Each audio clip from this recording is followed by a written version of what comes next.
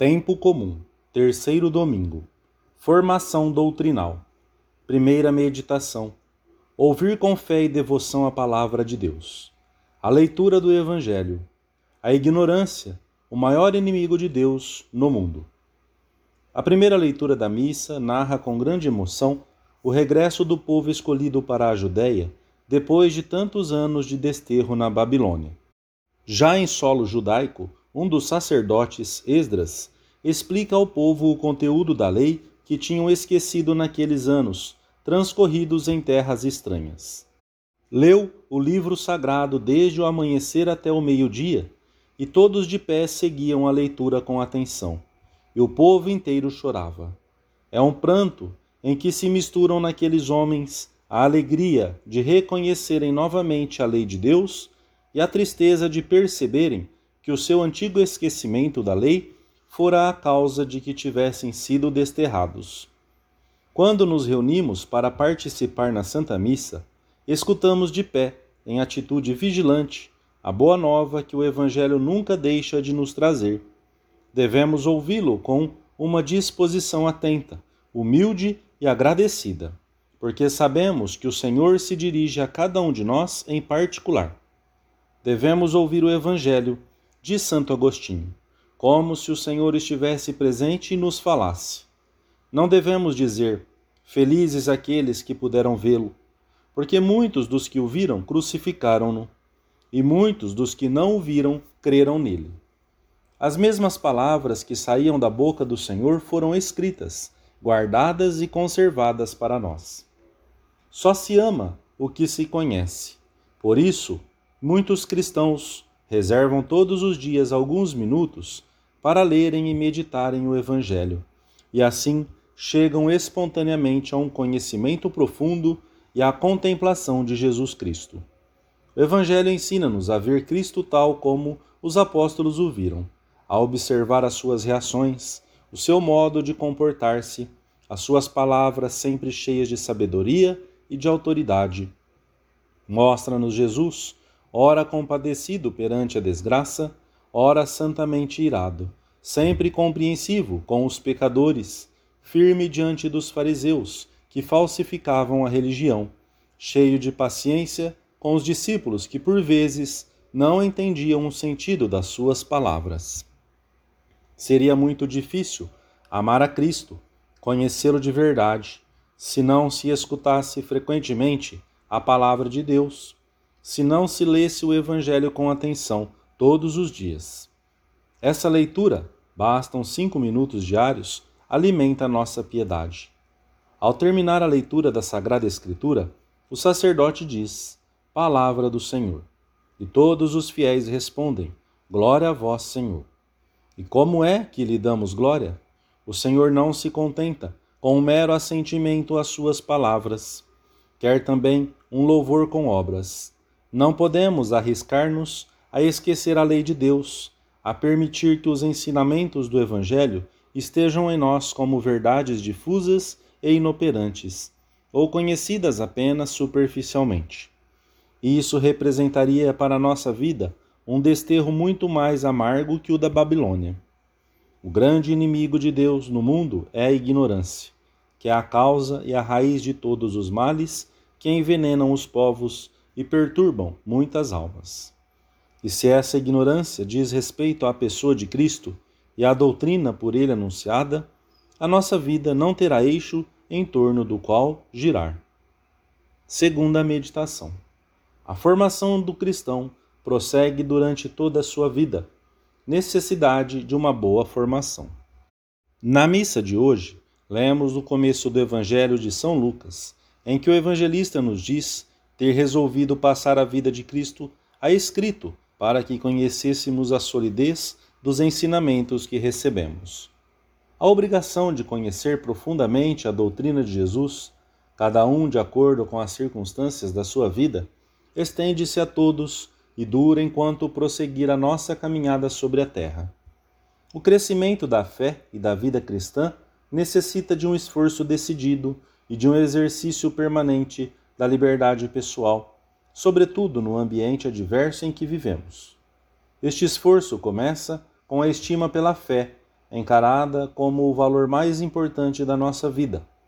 A partir dessa estima, nasce o interesse por conhecer e praticar tudo o que está contido na fé em Deus e nas exigências do seguimento de Cristo, no contexto complexo e variável da vida real de cada dia. Nunca devemos considerar-nos suficientemente formados, nunca devemos conformar-nos com o conhecimento de Jesus Cristo e dos seus ensinamentos que já possuímos. O amor pede que se conheçam sempre mais coisas da pessoa amada. Na vida profissional, um médico, um arquiteto, um advogado, se querem ser bons profissionais, nunca dão por concluídos os seus estudos ao saírem da faculdade. Estão sempre em contínua formação. Com o cristão acontece o mesmo. Pode-se aplicar-lhe também aquela frase de Santo Agostinho: disseste basta, pareceste.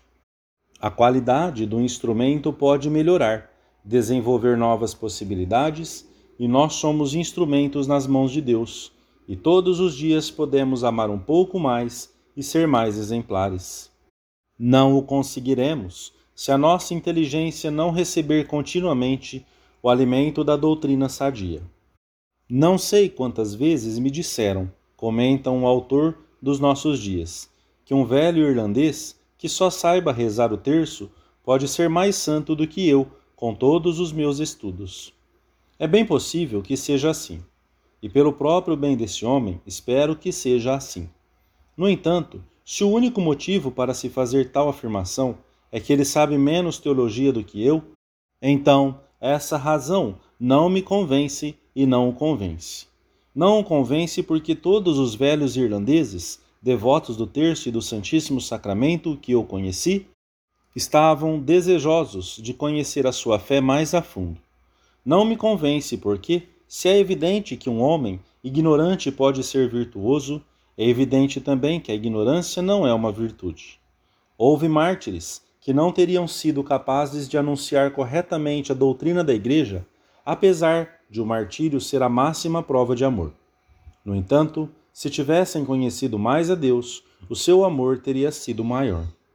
A chamada fé do carvoeiro, eu creio em tudo, ainda que não saiba de que se trata, não é suficiente para o cristão, que no meio do mundo encontra cada vez maior confusão e falta de luz a respeito da doutrina de Jesus Cristo e dos problemas éticos, novos e velhos, com que tropeça no exercício da sua profissão, na vida familiar, no ambiente que o rodeia.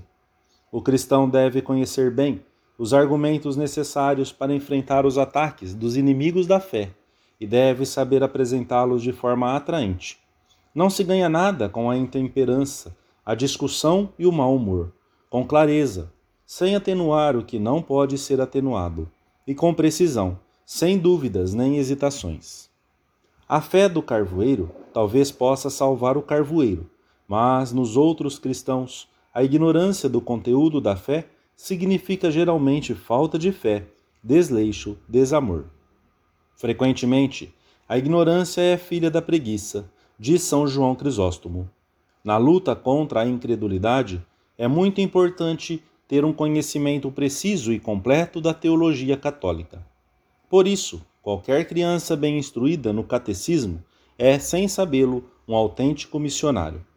Que valor damos à cultura religiosa, ao preenchimento das nossas lacunas, ao esclarecimento das dúvidas, junto de quem nos pede elucidar?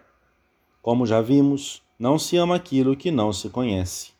E se não conhecemos bem o Senhor e os seus ensinamentos, então não o amamos. Terceira meditação. Tempo e constância para adquirir a boa doutrina. A leitura espiritual. A boa formação exige tempo e constância. A continuidade ajuda a compreender e a assimilar, a tornar vida própria a doutrina que chega à nossa inteligência.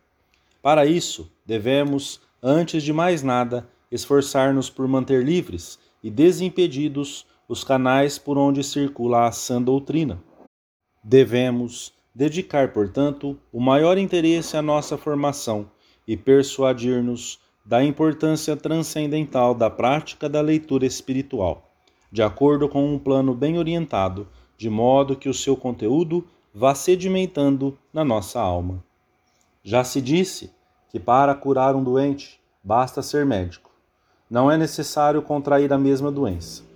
Ninguém deve ser tão ingênuo a ponto de pensar que para adquirir formação teológica seja necessário ingerir todo tipo de beberagens, ainda que estejam envenenadas. Isto é de senso comum, não apenas de senso sobrenatural. E a experiência de cada um pode corroborar nesse sentido, com muitos exemplos. Por isso, pedir conselho à hora de selecionar as leituras é uma parte importante da virtude da prudência, de modo muito particular, se trata de livros teológicos ou filosóficos, que possam afetar essencialmente a nossa formação e a nossa fé. Como é importante acertar na leitura de um livro. Mas essa importância aumenta quando se trata de livros que se destinam especificamente à formação da nossa alma. Se formos constantes nessa preocupação, se cuidarmos de todos os meios pelos quais nos chega a boa doutrina, leitura espiritual, retiros, círculos de estudo, palestras de formação, direção espiritual, adquiriremos, quase sem o percebermos, uma grande riqueza interior que integraremos pouco a pouco na nossa vida. Além disso, no que diz respeito aos outros, estaremos então na situação de um lavrador que possui um alforje repleto de sementes e se encontra diante de um campo já preparado para receber a semeadura, pois aquilo que recebemos é útil para nossa alma e para transmiti-lo aos outros.